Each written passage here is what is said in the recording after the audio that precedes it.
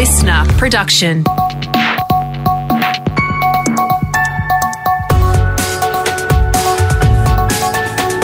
Australia Today's Morning Agenda with Natasha Belling.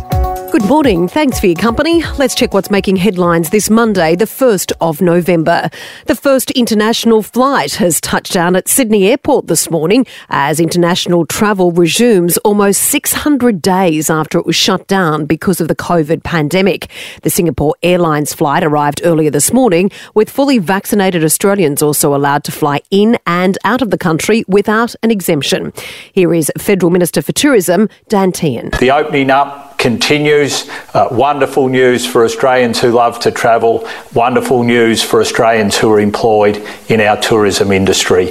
International travellers returning to New South Wales, Victoria and the ACT will no longer need to quarantine. Meantime, interstate flights have also resumed with fully vaccinated residents allowed to travel between New South Wales, Victoria and the ACT. Yesterday, Victoria recorded its lowest daily COVID case numbers since the end of September, with 1,036 new infections and sadly 12 COVID deaths. The state has also hit another important vaccine milestone with 80% now double vaccinated. And residents from Greater Sydney can now travel to regional New South Wales, reuniting with family and friends, some for the first time since June. Many holiday hotspots like Byron Bay and the South Coast are already overwhelmed with bookings. New South Wales Premier Dominic Perrottet says the 2-week pause on regional travel was worth it. The vaccination rate has substantially increased in many LGAs across regional New South Wales in that 2-week period. In fact, it's far exceeded where we believe we would be. Booster shots in New South Wales will also start being rolled out today for those over 18. Meantime, travellers to Western Australia will now need to have 2 doses of the COVID vaccine as the state tightens its border restrictions. WA Premier Mark McGowan announcing anyone entering from New South Wales, Victoria or the ACT with an exemption will now have to be fully vaccinated against COVID from Friday the 5th of November. Mr McGowan says as international borders reopen, WA is stepping up to reduce the COVID risk. People could go out of New South Wales overseas, come back into New South Wales without quarantining and then demand to come back to Western Australia. So this is the quandary we're in. We don't want to encourage that because all it'll mean is we get spread of the virus before such time as we have high enough levels of vaccination. The Premier has also encouraged more WA residents to get vaccinated, blasting anti-vaxxers as dangerous. And in other news this Monday morning, world leaders are gathering in Glasgow for the historic Climate Change Conference. Australia is expected to face harsh criticism on the international stage, despite Prime Minister Scott Morrison committing to net zero by 2050, with climate activists saying the government's plan doesn't go far enough. And in a royal warning to world leaders, Prince Charles says we need urgent action to save the planet. Quite literally, it is the last chance saloon.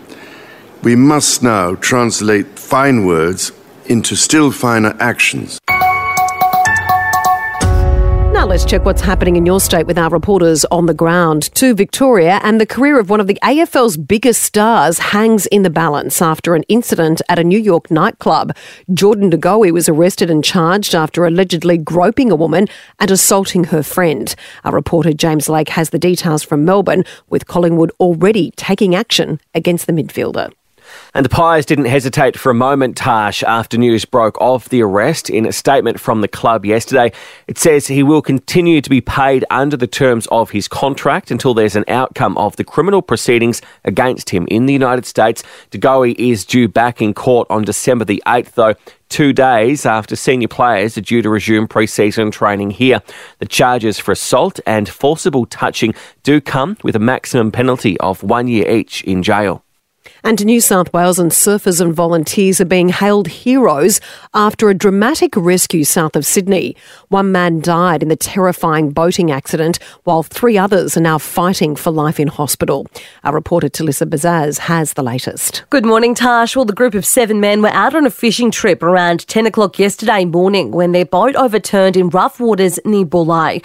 4 men were trapped under the boat. 3 were able to swim to shore. Here is senior paramedic Norm Rees. It was a very challenging scene. was very chaotic. 35 years in the job, it's one of the biggest ones I've been to. In a remarkable stroke of luck, the local Surf Lifesaving Club was conducting training nearby, able to spring into action faster. They teamed up with surfers, dragging the 4 men to shore where they performed CPR. 3 men remain in hospital fighting for life, while a surfer who paddled over to help has suffered chemical burns. He's also in hospital. 1 man was unable to be saved. Now, for the latest in business and finance news, we're joined this morning by Peter Switzer from the switzerreport.com.au. Peter, good morning.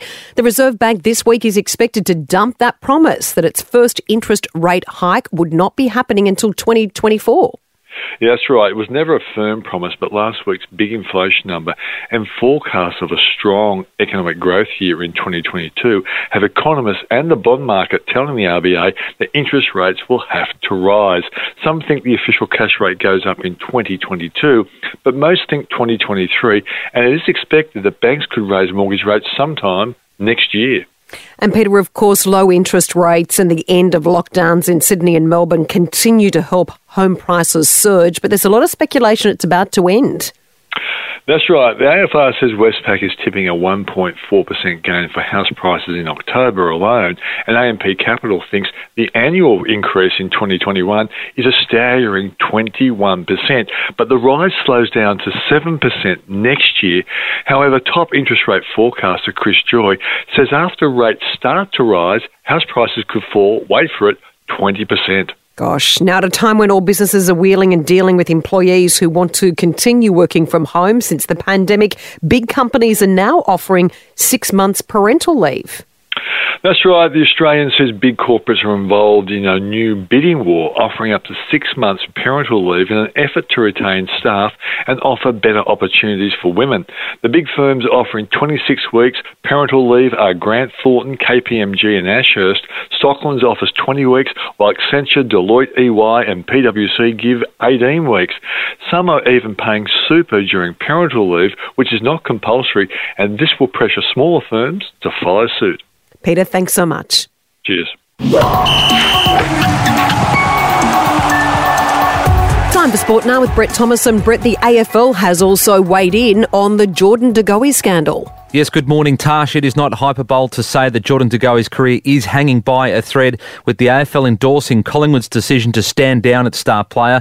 De Goey has been released on bail after pleading not guilty to charges of forcibly touching a woman and assaulting her male friend at a New York nightclub. It was a Halloween party over the weekend. He is due back in court on December 8, 2 days after pre-season training resumes. And Brett, the Aussie cricket side is regrouping after a disappointing loss to England. Yes, very disappointing against England, who are one of the pre-tournament favourites, and they certainly look like it against Australia over the weekend. Now, Shane Warne is urging selectors to drop Steve Smith ahead of their next match against Bangladesh. The eye-opening selection was overlooking Mitch Marsh. He was one of only 2 players really in form leading into the T20 World Cup. Glenn Maxwell was the other one. Warney telling Fox Sports Smith struggles in the shortest form of the game. But for me, Mitch Marsh has to play, and that's why I don't believe Steve Smith, as much as we love him, he's fantastic, he's awesome, I don't think he's ever nailed T20. He can't even make it in the 4 overseas players in IPL. So we've got Bangladesh on Thursday, then the West Indies this weekend. We need to win both, Tash, to make the semi-finals. And Brett, how many fans will Victoria Health allow into Flemington for the Melbourne Cup tomorrow? Well, we had 5,000 on the weekend for Derby Day. Up to 10,000 fully vaxxed fans can now flock to Flemington for the Melbourne Cup tomorrow, and the weather forecast is ideal with a top of 30 and no rain on the radar. Incentivise will start as the shortest price favourite since Farlap way back in 1930. Peter Moody, who of course trained Black Caviar to 25 straight wins, that was a sprinter, so he has never won the Melbourne Cup, but he likes his chances with this horse, who of course had a dominant win at Caulfield and believes it can go the extra distance at Flemington tomorrow. Well, the way he built through the line at the end of 2000, then at the end of 2400, you'd be a brave man to suggest that he wouldn't. And another contender, the leading horse from Europe, is Spanish Mission. Passed a third vet check, had a swollen leg at Tash, so good news that it will start tomorrow. Absolutely the race that stops the nation. Brett, thank you. Thanks, Tash. And a state funeral will be held for TV legend Bert Newton, who passed away at the weekend. The 83-year-old died on Saturday night after a long health battle. His wife of 47 years, Patty Newton, has spoken of the family's heartbreak, but says the outpouring of love for Bert has been beautiful. I would like him to be remembered as just a wonderful, loving family man that was also a bit of a legend. Indeed, rest in peace. And that's all you need to know to start your day with Australia Today's Morning Agenda in your podcast feed from 6:30am every weekday morning. You can also catch the latest episode in a whole new world of audio by downloading the new Listener app for free. I'm Natasha Belling. Thanks so much for your company. Have a great day. Stay safe, and we look forward to seeing you tomorrow.